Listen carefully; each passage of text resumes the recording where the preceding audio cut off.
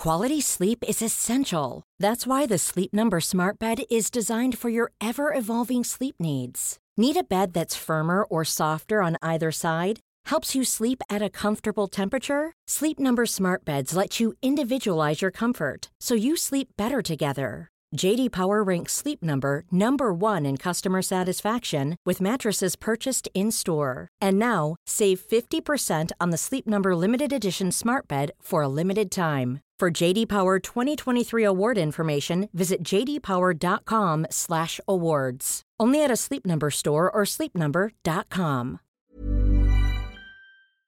Welcome, friends, to another r/MaliciousCompliance video. Today we've got some awesome compliance stories, and our first story of the day is from Village Idiot 1984. Poorly drafted exit docs equals free pension. This happened to a family member, and it's my favorite legal freak-up story. My family member was a partner in a law firm. The way a lot of law firms work is partners who retire get a pension. It's based on their last few years' average salary or something similar. This only applies if you truly retire and not go work somewhere else, and my family member was not near retiring. The two other partners who were in his area of practice at this firm decided to push him out.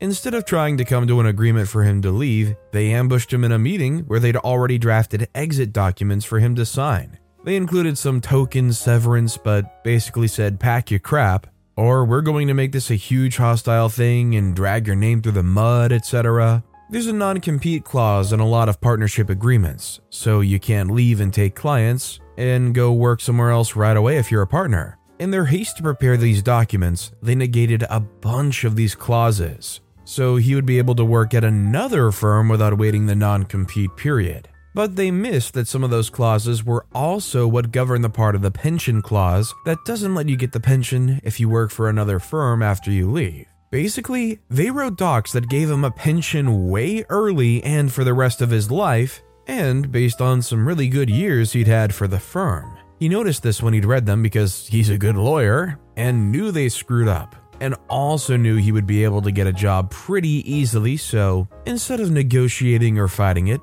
he just signed them as is and left. They were very surprised, expecting a huge fight or a long negotiation. He ended up getting another job pretty quickly at a different law firm. He waited a couple of months and then called one of the other partners and said something like, "So when are you going to start making the payments?" At his age when this happened, they would have had to have paid him a large amount of money every year for maybe 40 to 50 years. They basically pooped their pants. Once they went back through and realized what they forced him to sign, they started making offers to buy him out of his pension.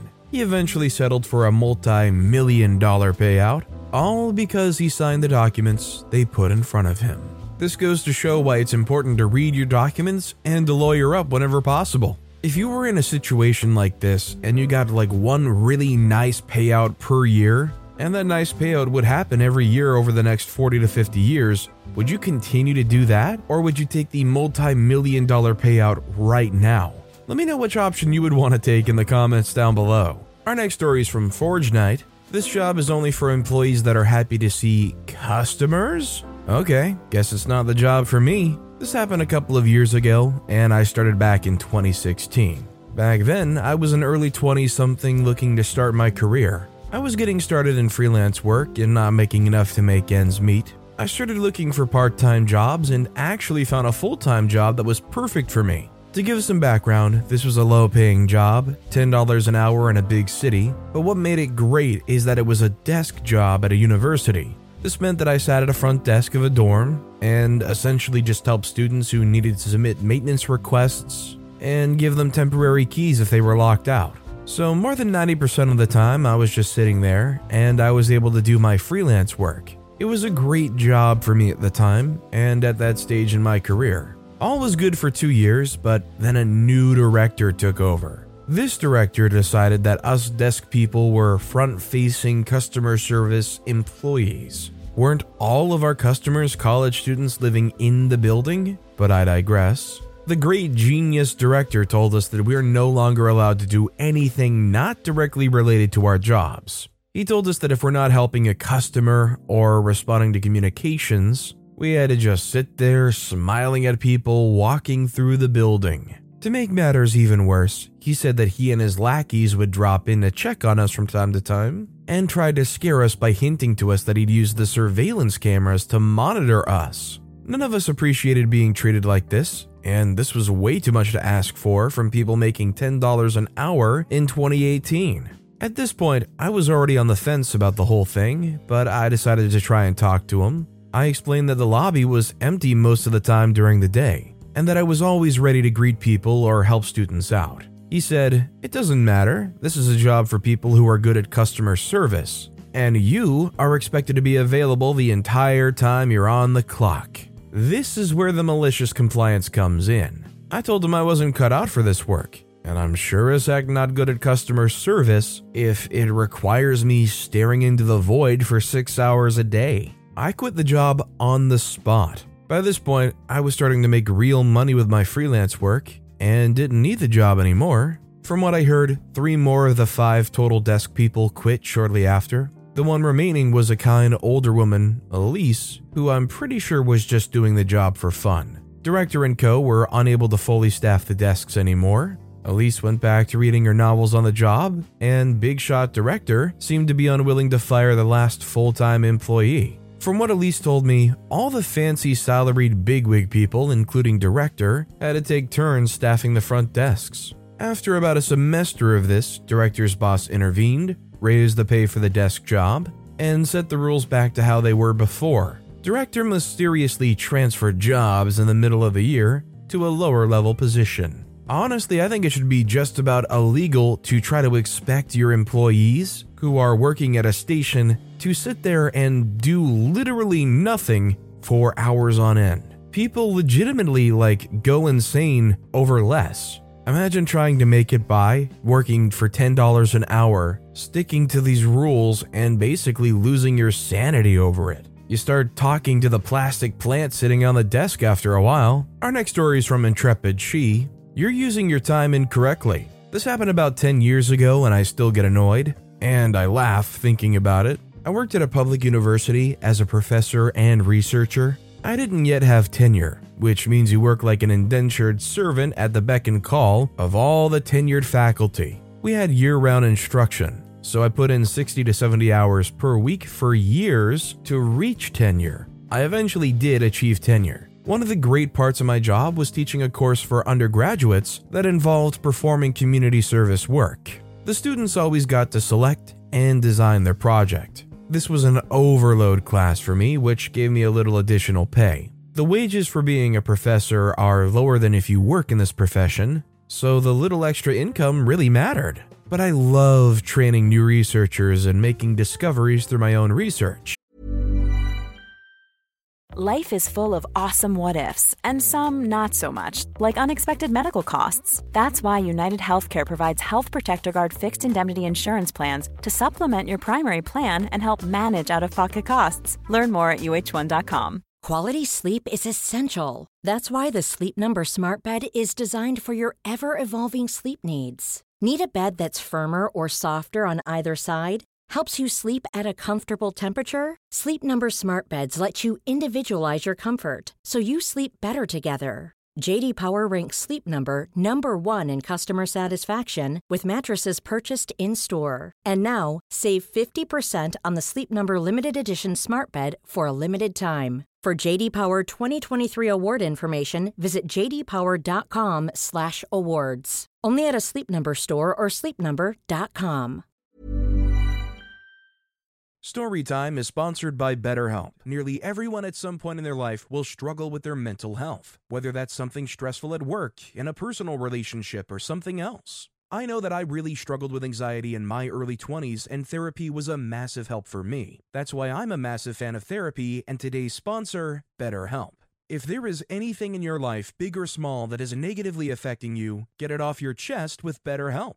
It's an online therapy service that after finishing a small questionnaire will match you with a licensed therapist, where you can book appointments that match up with your schedule at any place or any time. And if you feel like you're not bonding with your therapist, you can switch at any point for free. Also, therapy isn't just if you're struggling with mental health. If you're looking for guidance or ways to improve your social skills, life, or relationships, it's a great judgment-free way of doing that. Get it off your chest with BetterHelp. Visit BetterHelp.com/StorytimePod today to get 10% off your first month. That's BetterHelp, HELP.com/StorytimePod. One of the services I provided was consultations with colleagues about their research and publications. I kept my calendar open to be readable so others could book appointments with me so they could see where I was, what I was doing. We got a new department chair. It was only a matter of weeks before the administrative assistant, a sort of Grima worm-tongue personality to the chair, decided to try and get me in trouble. I'll call this assistant Grima because that name is hilariously apropos.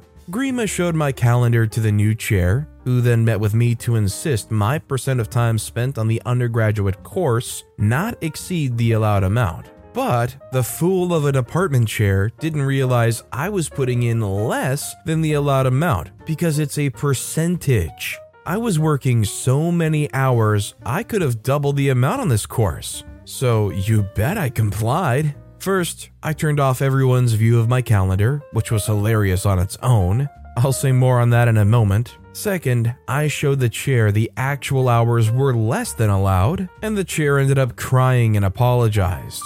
I think the chair felt stupid and humiliated for trying to discipline me, but this wasn't the first time I'd been treated this way, and I was pretty angry. So I increased my hours on the undergraduate course and spent more time in volunteer work. This ended up getting some local media attention and even wound up making the chair look good. So Grima wasn't able to mess with me anymore. About my calendar, Grima did try one last time to get the better of me by going to the chair about my calendar no longer being readable. Grima had to schedule meetings and appointments with me, and now it was really hard to do.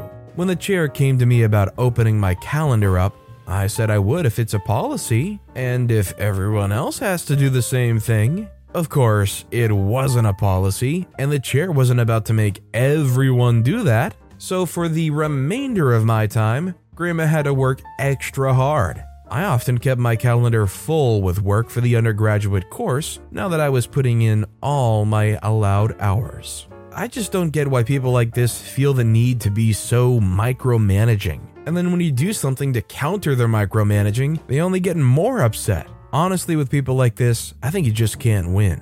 Our next story is from Pelly Uncertain, Escape and Evasion Course. It's the mid-1980s, and we find ourselves in a military training area in central West Germany with a bunch of grunts, one of whom is me. This evening, we were tasked with an escape and evasion course. That means giving each soldier a location of where they were to travel, and then dropping them off individually at a random distance away. It's capture the flag at night in uniform with a helmet and gun but no bullets. If you failed to make it to the target by a stated time the next morning, you would be doing extra training. If you were caught, you would be doing extra training. If you made it to the location, in this case a medic M113, then no extra training. So no carrot, only stick. With that in mind, I was dropped off at a random location facing a bunch of NCOs and a supposedly unknown final destination location and 6 or so hours to get there. When you looked at the map of the training area, there was only a few places that made sense to house the flag.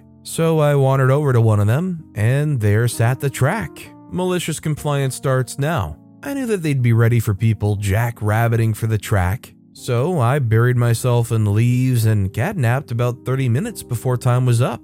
I walked over to the track and climbed into the door. The medic/ref said, "Are you so-and-so?" And I was that person, so I replied in the affirmative. "The battalion's been searching for you all night. I have to call them so we can go home and sleep."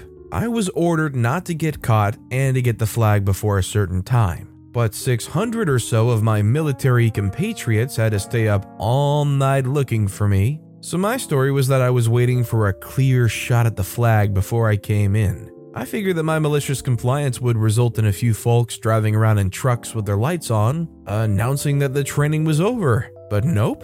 I was incorrect in that assumption. I was one of a small handful to not get caught, so I wasn't punished, but I'm told future E&E events included a few more Starlight scopes and IR of some sort. All I know is if you're going to give a deadline for something, you want to make sure that if they take up every second of that deadline, you're happy with when you're getting delivered the product. If you say you've got till 6 a.m. to get that flag, then by God, if they roll in at 5:59, you better be darn satisfied. And our next story is from Frangipani. Horrible district manager suggests I seek employment elsewhere after I call her out on her BS. I managed a small franchised-owned beauty salon. It was my first management role I've ever taken on. I built the salon up after a low period. I was well respected by my staff because I was an empathetic listener and understood the needs of my staff. District manager was anything but that.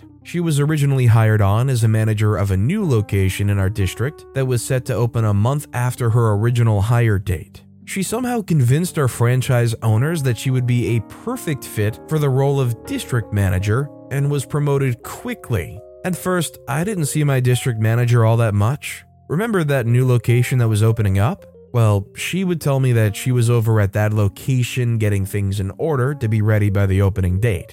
I took her word for it and managed to run my location just fine without her guidance, even though I was new to management myself. After that location was good to go, she would promise me that she would spend a day with me at my location, and when that day would come around, I would get the, "Oh, something came up at another location" text from her. I was starting to get a little suspicious. In the meantime, a new manager was hired on at another location in our district. This woman became my mentor as she had years of experience in the industry.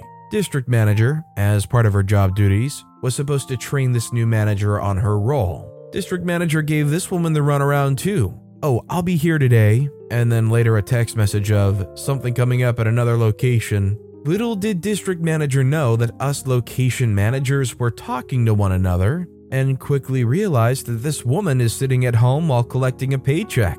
Our franchise owners too quickly began to realize what this horrible district manager was doing. However, they were reluctant to fire her because they had no solid evidence of what she was doing. District manager caught on that her job was on the line and really started to throw her weight around. She fired multiple employees at all locations who had no previous write-ups. These particular employees were ones who saw her BS and weren't afraid to stand up for themselves. She started enforcing purposeless tasks onto us managers. Soon enough, turnover was high at each location. Even some long-term employees left after she started to show up more. Now for the malicious compliance. Eventually, I had enough of putting up with her crap, and on a particularly rough day, I called her out on her BS. I went ahead and called the franchisers and told them everything of what she was doing. A few days later, district manager pulls me aside and tells me that she suggests I find another job elsewhere and that she could pull some strings.